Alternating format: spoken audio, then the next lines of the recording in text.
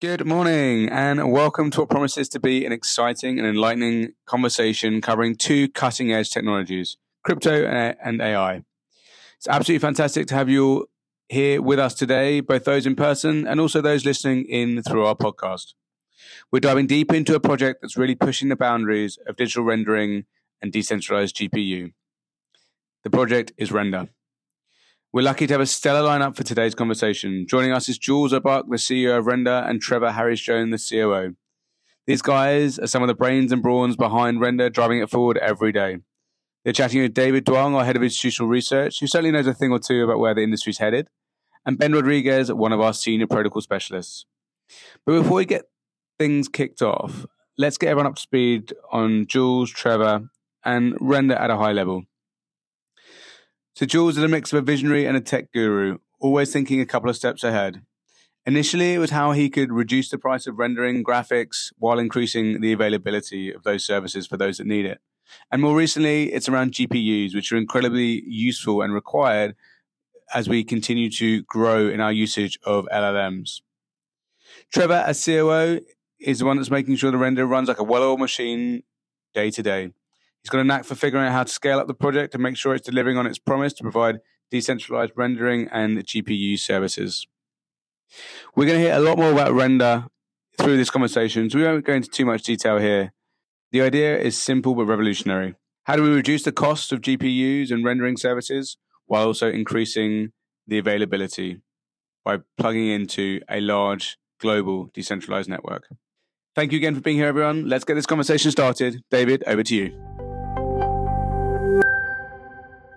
I guess my first question really is, has this been a full pivot on your part, or really has this been a complement? Like, how do you see the interplay between what you're still doing with 3D rendering and the move into AI? Yeah. No, it hasn't been a full pivot. I would also point out that since 2017, every render job has an AI component. We do denoising, we do upscaling for those jobs. So there's always been a bit of those GPUs that have been doing AI work. It's just now I look at the explosion of generative AI is driving a lot more tools, demand, and processes into that part of it.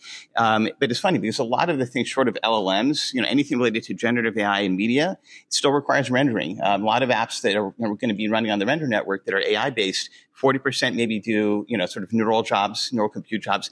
60% is still traditional ray tracing or generative, stuff that you can run in a normal render job. So I just think it's a spectrum. But obviously, the explosion around the interest around generative AI and even the tools that we're creating around that for rendering and for media, it's a mixed component. So I think that the explosion has helped us, but it doesn't mean that rendering is going away. In fact, with the launch of the Apple Vision Pro, even render jobs that are being done for the MSG Sphere, there's a lot of interest in sort of next generation media. And I think the Apple Vision Pro launch on Friday will sort of showcase where that's all going. So I think that the future is bright on both ends.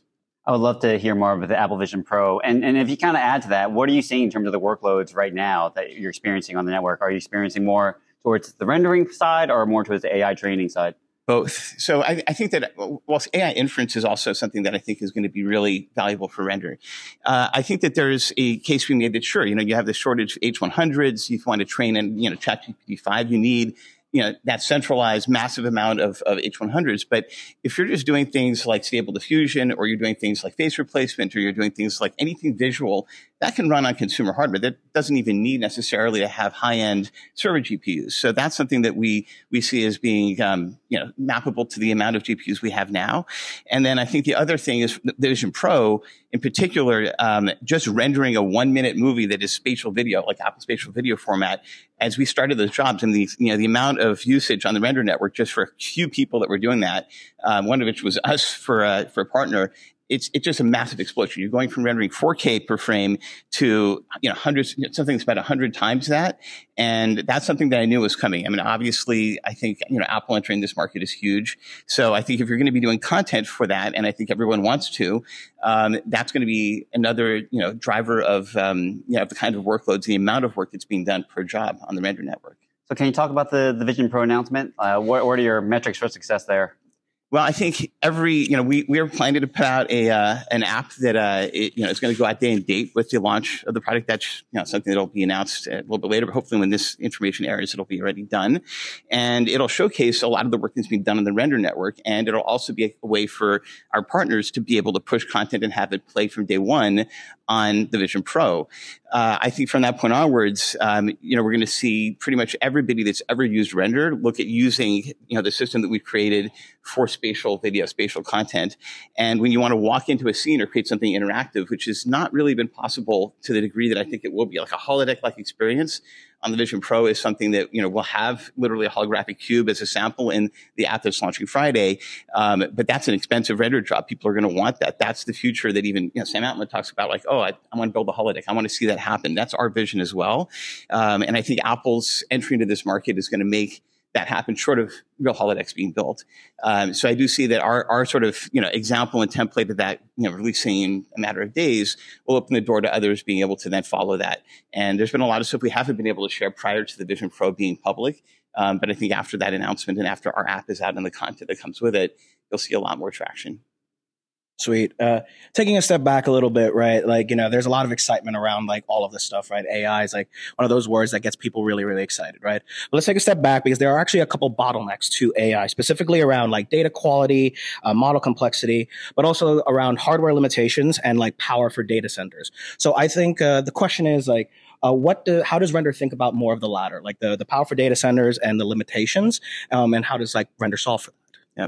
Well, I'll let Trevor answer the second part of that question. The first part is that we are looking at models that, we can run inference and we can run training on, it's limited by memory for the most part, to be honest. So we, if you can run a model for example, doing face replacement on a 48 gig GPU, it's good. We have a huge number of that. We have 1 million GPUs on the wait list.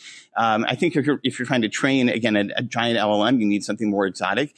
But, there's just a huge amount of work that we're seeing that we can run on both the inference and the training side that fits within consumer GPUs. And the way that it works for rendering is you can pick a certain size of GPU memory footprint.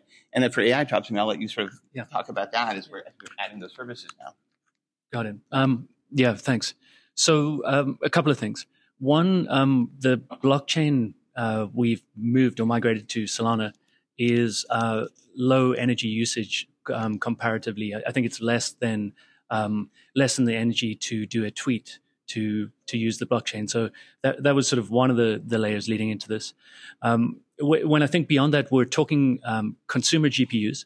And so many of them have access to renewable energy in a different way from a data center could. So there's an element at least built into that in the business model around what we do. And then third, I would say there's actual work happening here. This is not a model that is proving a work theorem. It's actually compute or rendering that's happening that results in real output. So yes, there's an energy consumption, but it is directly related to a viewable output or experience that is not wasted in the process. Let's actually go further into that where you talk about the Solana blockchain. We'll go more into detail on that in just a sec, but specifically more into detail on why a blockchain. Yeah, sure. Well, I think at the onset, it was quite simply we needed an efficient means of allocating frames across multiple parties across the world, and quite basically, this the usage of a smart contract made sense initially, but the vision was always so much broader than that, and this is really where Jules steps in nicely. But I'll bridge to it. Is the vision has been around provenance, and there's a lot to be said about being able to prove you actually created something, and to being able to prove on chain, being able to derive royalties and revenues from that. And we see that as only its infancy right now. A big part of the Solana upgrade or move was really predicated on us doing more on chain as we scale and we move in towards more real-time experiences. And on the back of that, compressible NFTs, high throughput are all critical elements to why we do this. But on the provenance side, I know Jules has been really a proponent of this for years. So I don't know if you want to add.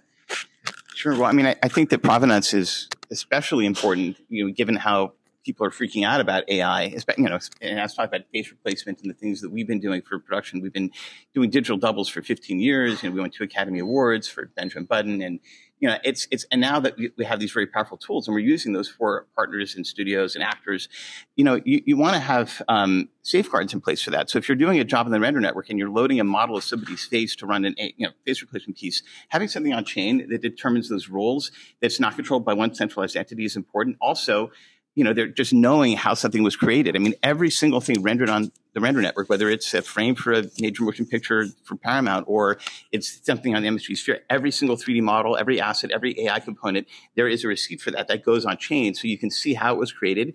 More importantly, when you want to mix those things together, you can actually and sell it to somebody, right, and have a paid experience. Let's say you want to launch an app or service on the Vision Pro or some other form. The royalties that you can have can be very finely tuned to that, and so that's where the blockchain I think is really interesting, and the provenance piece. And again, it's almost like when something goes mainstream, when people are, when SAG goes nuts because they're scared about, actors and their faces being used without permission. That's where you can point to something and say, technically we're already creating that provenance. Now you can come up with contracts and things that can make that work. And, my business partner who helped me start at Otoy 20 years ago, our Emmanuel, obviously a huge part of Hollywood goes through him. He has WME and IMG and all these other talent agencies. So we're crafting together those kinds of pieces that allow this to work. And I think that's where the provenance piece comes in. The whole idea of why crypto?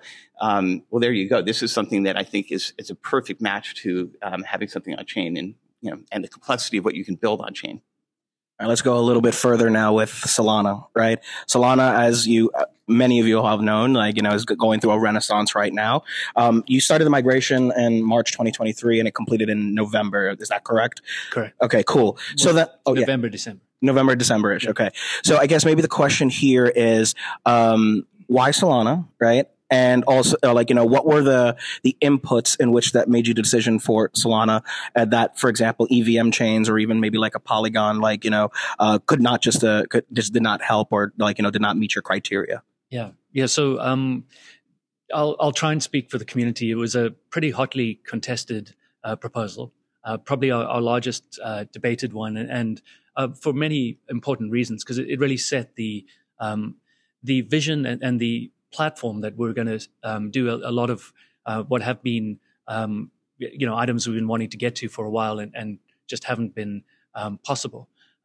So for us, it came down to cost. We started as an Ethereum blockchain, and gas fees absolutely killed us. And so had the move to layer 2, and even there we're talking multiples of cost reductions. And that's really, really important when you think how much we're looking to do on chain here. Where it was sitting last year, that really wasn't as evident. We do fairly little on chain, but as we now move and implement, the concept of compressed NFTs and being able to put all of that data, all of the hashes around the render, mean you really need something that is exceptionally low cost. So cost very much front and center, throughput being the second. And then there was a technology element to it. Rust is an exciting ecosystem. There's a lot of overlaps there for what's done on the rendering side that pulled us. We've seen projects around Rust GPU renderers that will be really exciting when you pair them with some of the latest developments, with token extensions and more. It really opens up the ability to do stuff that isn't, at the onset or basic on chain, and drive much more. I don't know, Jules, more. Yeah, I think covers it pretty well. I guess I'll add that, Toby and Raj, founders of Solana, have also been very open to our ideas for how you do provenance, how you can, the future what NFTs might be, or all of that. So I think having a, sort of a partner like that, I consider them partners in the sense of, it's their blockchain is a huge part of this. That kind of openness is what attracted me to go to Breakpoint in the first place. And it took me a while to be fully sold on the Solana side of things. But it's been great. And I think the future that we've bet on with doing that with them is playing out pretty well. I think what's interesting about this is that Solana seems to be accruing a bunch of potential winners in the DePIN space in particular. This being one of the number of projects that have migrated onto the Solana ecosystem. But in general, and this kind of goes back to the question we were having about the comparisons between more semi-centralized kind of solutions for the same kind of problems versus doing a decentralized one, like it takes a lot to actually kind of bootstrap, the crypto validator sets that are required to build these kinds of networks. For example, you'd have to have a lot in terms of coordinating of these things in a decentralized way, which you wouldn't necessarily have if you had a semi-centralized solution like a Bitcoin mining pool or things like that. How do you kind of see that? Like, what do you think are generally like the setup needs when you come to these DePIN projects? All right. Definitely, you hit it on the head there in terms of community. When we launched our bridge in November, it wasn't just us on the project; it was the Solana community. So we had help from Helium, and really they forged a large part of the path that we're happily following here in terms of the tokenomics model we followed, but also a lot of the work that they did around moving it on to Solana meant that Solana was the only blockchain that had their model up and running, and in a way that we could leverage and repeat. So community was a critical part of that. Beyond that, the Wormhole folks were amazing. So it's really helped to have more than just a foundation in this, and have a whole ecosystem driving you forward and driving the project towards launch and success. Could you guys explain a little bit more about the burn mint equilibrium? Sure. So this was also, I'd say, our second most contentious proposal right after moving to Solana. And essentially, tokenomics have changed quite a lot since we started. We were an OG 2017 project. Again, pointing to Helium, the model had really shown a lot of success there in really accruing value in a different way within the various players, allowing it to be allocated across all participants, not just directly between artists and node operators. So that was the driver for it. What the model does is essentially separates emissions from the actual work being done. When work is done or ordered, it's paid in fiat, and that is used to purchase and burn render. And then on the flip side, the emission schedule is allocated across various participants in a broader way than previously, where it was just node operators.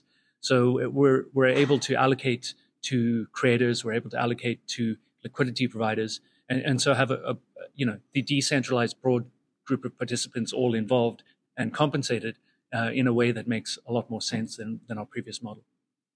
Sweet. Awesome. And I mean, I think, this would be kind of helpful for some extra context just to go into generally what makes a, DePIN ecosystem, because it's a kind of like a new but new-ish space, right? That people are starting to focus on, right? Because as we know with the crypto cold start problems, right? The coordination of a validator set, right? The economic security of such validator set. But there's also the cold start problem. If you, take those out of the equation, right? There's a cold start problem of the fact that, actually getting sustainable usage for the crypto networks that are built on top of these things, right? Yeah. So more generally, can you speak towards that? Yeah, completely. I mean, what's so unique to this project is the fact that Octane Render is one of the leading GPU rendering software packages. It's used by thousands and thousands of artists across the world already. These are motion graphics artists who create a lot of the content you see when you're on the internet or on TV today.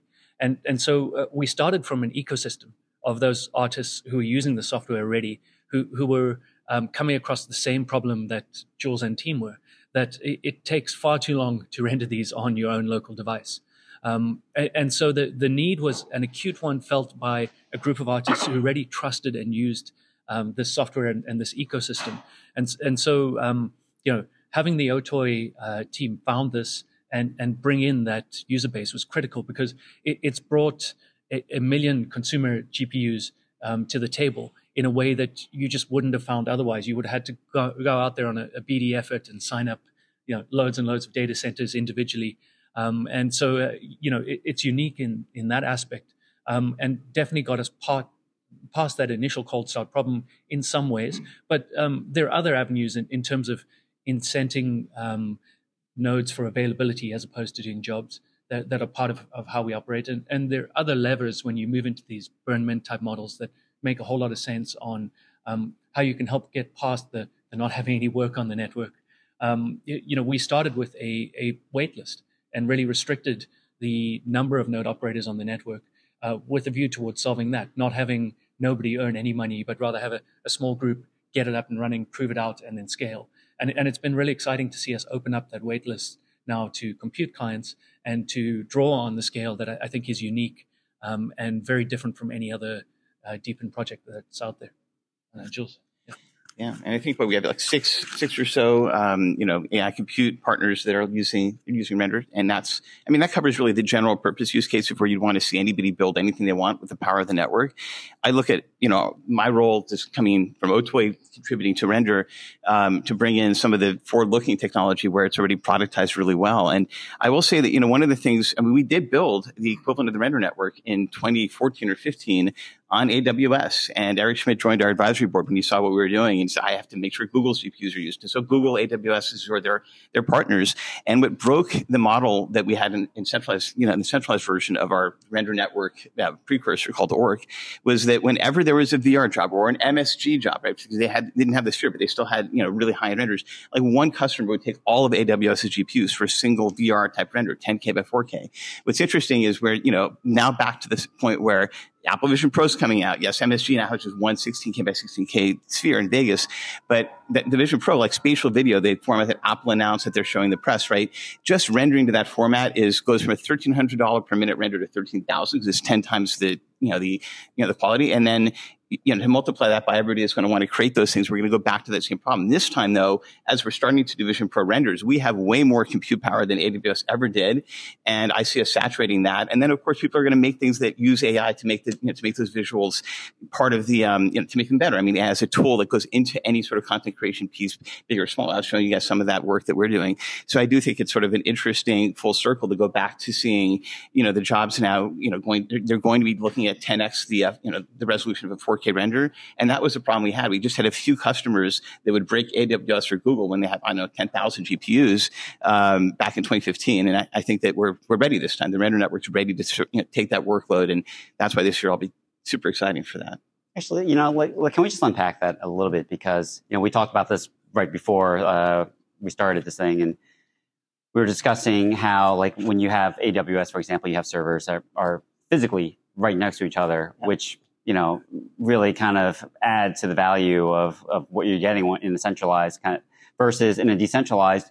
I don't know where some of these GPUs are sitting. And if I'm an AI algorithm, for example, that's reliant on knowing like what are the nodes in that network, people coming on and off, for example, like this could be a problem for some of those demands. Like, how do you kind of address that?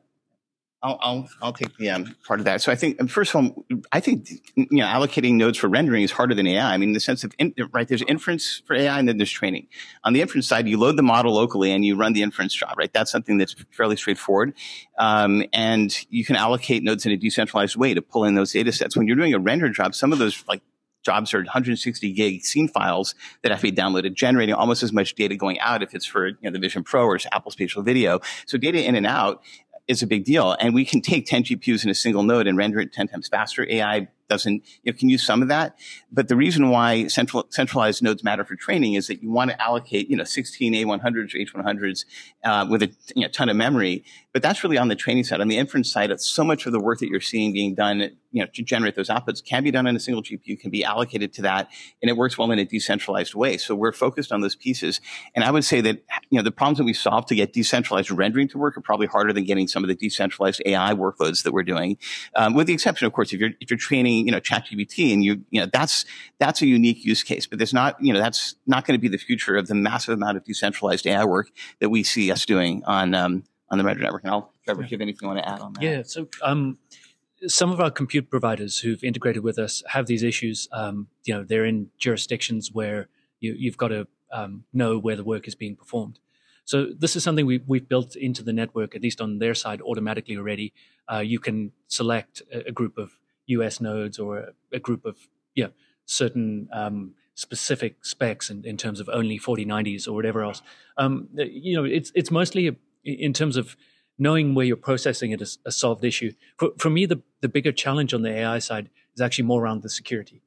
And when I look at what the Otoy team have done on the rendering side, it's truly amazing how we've got to the point where real movies are being run on the network because of the security being solved, right?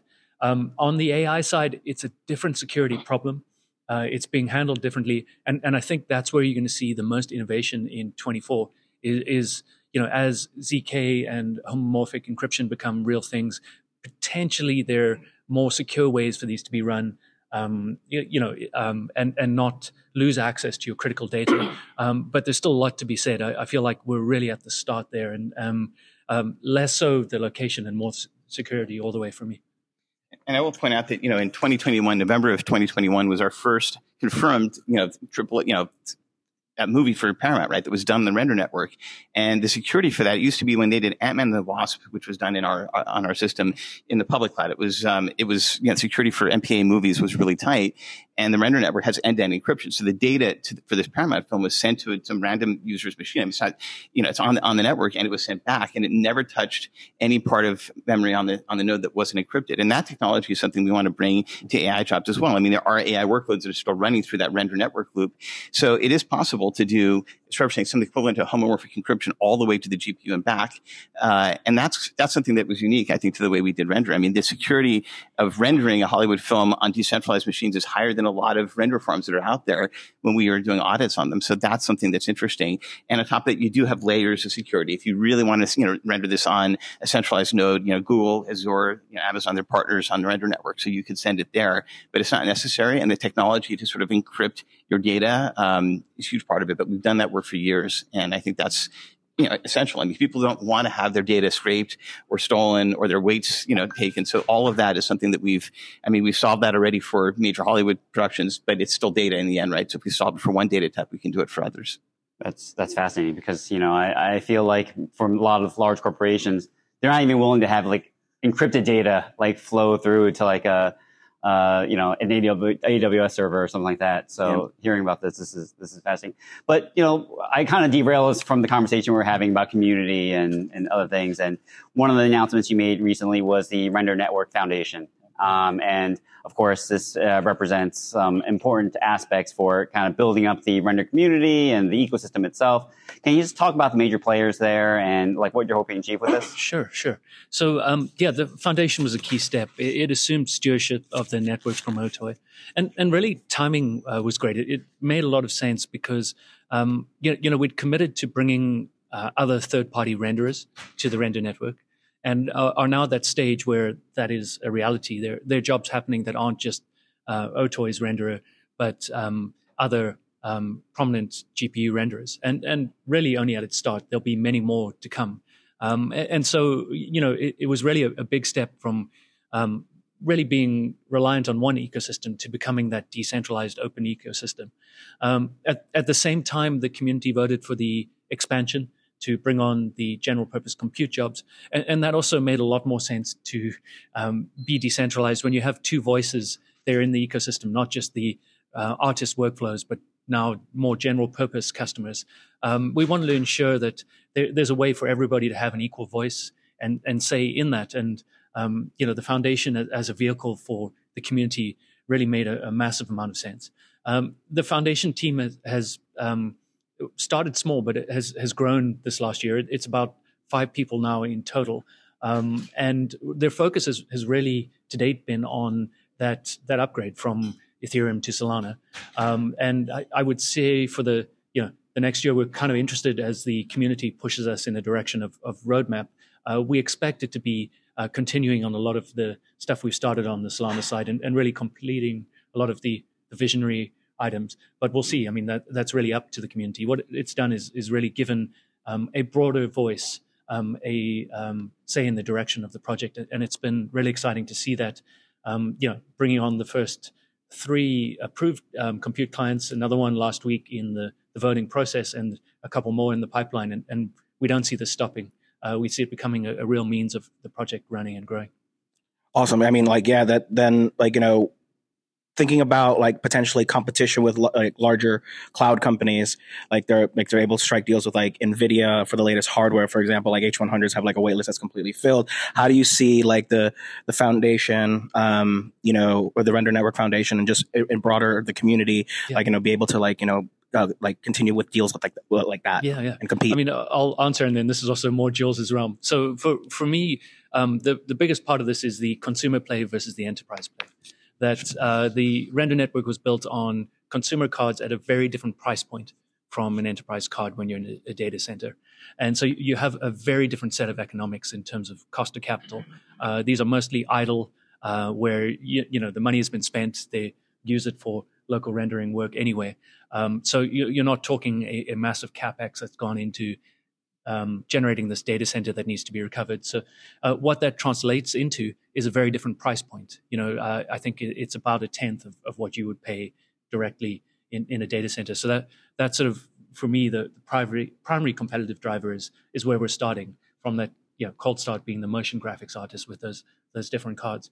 But I mean, Jules has a lot more on this subject, so I'll jump. Specifically to the relationship with NVIDIA, I mean, I want to point out that before we did the decentralized Render Network, the person that announced our centralized version of Render was Jensen. I was on stage with him at GTC in 2013, and he's like, Otoy's building the Octane Render Cloud org, right?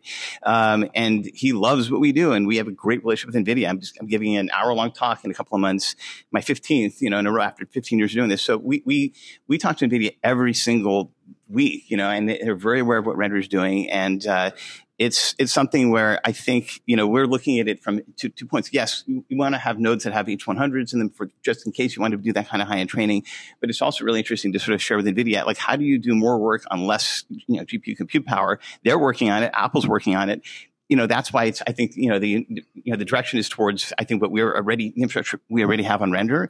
And also it's really important for us to know where NVIDIA is going with their hardware. We've been, just like with other partners, we know the roadmap to some degree, being close partners for years. And NVIDIA is really, I mean, they really do, love what we're doing and they want to help us. So I think that having them, as a partner and a collaborator for so long, has definitely been great for Render. And I think that it's, there's so much that's going to be playing out over this coming year. I'm excited to sort of, share more about how that'll happen in the coming months. I also want to point out, though, on the types of jobs, this year with the Vision Pro launching 2024, you've got spatial video, which is a format Apple's announced. There's spatial volumes where you can walk through those things. Those are 10x the spatial videos, so 100 times the compute power. 2025, we've invested in a company called Lightfield Lab. You will have those Apple Vision Pro glasses experience on your wall without glasses with these Lightfield displays. That's also a huge part of the future. As mentioning before, Sam Mountain was talking about the holodeck and the equivalent of that being how he sees the future of computing. So I think over the next 2 years, there's going to be a lot of interesting workloads that push us towards that sort of holodeck experience. And NVIDIA is a huge proponent of that vision as well. So I just wanted to note that that's an important part of our 2-year vision roadmap, really. Sweet. So, much like with all of these, David and I can go on forever here, but we'd like to turn it over to y'all, okay, for some questions, all right? But before we do that, let's give a round of applause. This was awesome. And I'm going to come out from my seat, so whoever has some questions, I'll go to them and you talk into the mic for the questions, okay? Let's go. All right, all the way to the back. Hey, guys. Thanks for the time. Matthew Siegel at Van Eck. 2 questions. The first is around the Solana piece. We obviously agree with you about a lot of the good parts. One maybe drawback that we've noticed is that just like a lack of transparency or less transparency around token unlocks and burn. And is that a function of like the tools not being built yet? Would you agree with that characterization? That's the first question. And then the second question is, I can hear a theme today is around kind of more B2B applications. Like if Apple Vision Pro is a big deal, there's going to be app developers building on it. Do they want service level agreements? Can you guys satisfy that? Like, how do you think about decentralized network and service level agreements? Thank you. Yeah. So I'm assuming on your question, it's not Solana unlocks, it's more Render unlocks. Well, I'm wondering if like with the move to the SPL token, maybe there's some barrier that is out of your control. Got it. So I mean, yeah, we didn't move to the ecosystem for the Solana price. It doesn't really matter to us on that side. It really is what it is. We moved to it for the tech, right? And as it comes to the render network performance, making the switch over here to Solana is a large project. We're mostly through it. We've got to the point of at least being able to do the burn mint model live on chain, but it's taken a couple of weeks in terms of completion to automate everything within that. And so we're in this interim month or two while we're doing that, where we're going to exit with all of it being automated and on chain. And at that point, our dashboards will become live and public because it makes more sense. Where it sits now, we're just in that final, call it month of implementation. But we would love to get public data out there as fast as we can. We know it's a number one request from the community, and it's nothing from our side besides just engineering time to get the model on chain and then to aggregate those in a way that makes sense. I've seen some early stage drafts and it's close and moving in that direction. So that will completely follow and is quite exciting because for us it's now all automated in a way that wasn't done in the past. So it's really come from that new integration and the ability to drive it. So that's how I'd answer the first part of it. The second part in terms of SLAs and customers we work with, this is actually where the line for compute and the compute client makes so much sense. When I look at the Render network, we're not having consumers directly come to us for AI jobs. We're working through compute clients. And the existing 3 compute clients all have different go-to-markets. They're really interesting when you look at them. The first one, IONET, is really centered around the Ray ecosystem. Next one, Beam, had greater orchestration. And third one, FedML, had their own proprietary orchestration that was somewhat similar to what Ray does. And we've got more coming down the pipeline. What I see for those providers is some are going after enterprises, and some are therefore into their business models, putting in SLAs and enterprise level agreements. And those are fantastic. I mean, they still leverage the same compute that the other compute providers do, and that, on the rendering side, the artist workflow does. If there are more artist, SLAs required, we'd have to see. We haven't really had any coming in that direction. We do have at least one party that uses our APIs directly on the rendering side, and potentially we hope that will grow with some of these other larger players that are looking for the compute side. It's something we'll have to navigate on that front. It just hasn't become a reality yet for that aspect. I think that covers it pretty well. Yeah. All right, sweet. More questions? Hey, Eric here from Pantera. I guess I'm just wondering, how do you conceptualize how much power is on the network? I mean, I think I've heard you guys say a couple of times it's more than Amazon has or other cloud providers, but how do you measure that? How many nodes are there? How much compute power? How do you think of that? Well, I mean, I'll start by saying, so when we launched the Render Network, it's straightforward. For anything relating to render jobs, we have something called Octane Bench, which is basically almost an industry standard. NVIDIA and Apple both, as we put out versions of Octane and Octane Bench, the Octane Bench scores the value of your GPU, regardless of the generation. How long does it take to render a frame? That's anything related to visual generation is measured by that. So the nodes that have 10 GPUs have 10 times the Octane Bench of the same with one. And that's one measure of work being done.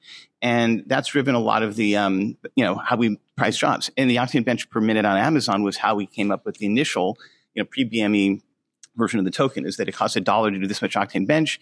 How much does it cost to do it on, on the decentralized, network? And everyone sort of got paid out in that. I think with AI jobs, there's similar metrics that we're building. In some ways, it's almost easier because you kind of, the outputs are similar. But that's one way of measuring the work that's being done, regardless of what the number of GPUs are. But the wait list for GPUs was, it was about 1 million at one point. And it's something that we have, there's hundreds of millions of GPUs that are suitable for the kinds of workloads that we're doing that are in the consumer space. And, one thing that Jensen did do is that you can't put those GPUs in a data center as part of the EULA. That's why Amazon and Azure were locked in tens of thousands of these just, GPUs before the H100s, right? Things for server-side rendering and all that. We don't have those limitations. The one thing in the NVIDIA EULA that you can do with those GPUs in a data center is do cryptocurrency mining. So there is a there's a lot of latent compute power out there. It's our job to bring those workloads in. And Trevor, if you want to add anything to that, I think we've announced previously that there's generally more than a million octane bench on the network at any point running now, active. So that's sort of a yardstick of if you understand the relative compute metric of what octane bench is. That's a good yardstick, and the waitlist really is multiples of power we could pull in for that. We've been pulling in as needed for the compute clients, and aren't anywhere near concerned yet that we can't scale to meet any needs. Just a quick follow up, because I'm not really familiar with measurements, but like how much octane bench would Amazon have? Let's say. Within 1 week of signups, we had more octane bench than all of Amazon, Google, and Azure combined in 2017. That's how quickly the wait list of GPU power came in. It just took a week, and we had more than the three of them combined. That's in one of our blog posts from back. Yeah, it's a bit of a complex question. So you've got to understand, not all GPUs are the same. So I think the metrics out there are like 1.5 billion GPUs in the world today, but not a big subset of those are ones that could do rendering. We estimate in the 200 to 300 million range. A subset of that can do AI computing, and you have specialized elements of the hardware that are made for rendering or are made for AI, and so it's kind of hard to compare a rendering rig to an AI rig for rendering, because an H100 doesn't do rendering particularly well versus a 3090 that's custom built for it, or a 4090, but vice versa. The H100 is absolutely amazing at large language model training, particularly in combinations. And so when I'm giving you an octane bench measure and then comparing it to the data centers, the data centers as a whole have really driven towards the second use case that's emerged, AI training. And so, that's where the battle seems to be here around these H100s, where you've got to wait 6 months to a year to get them.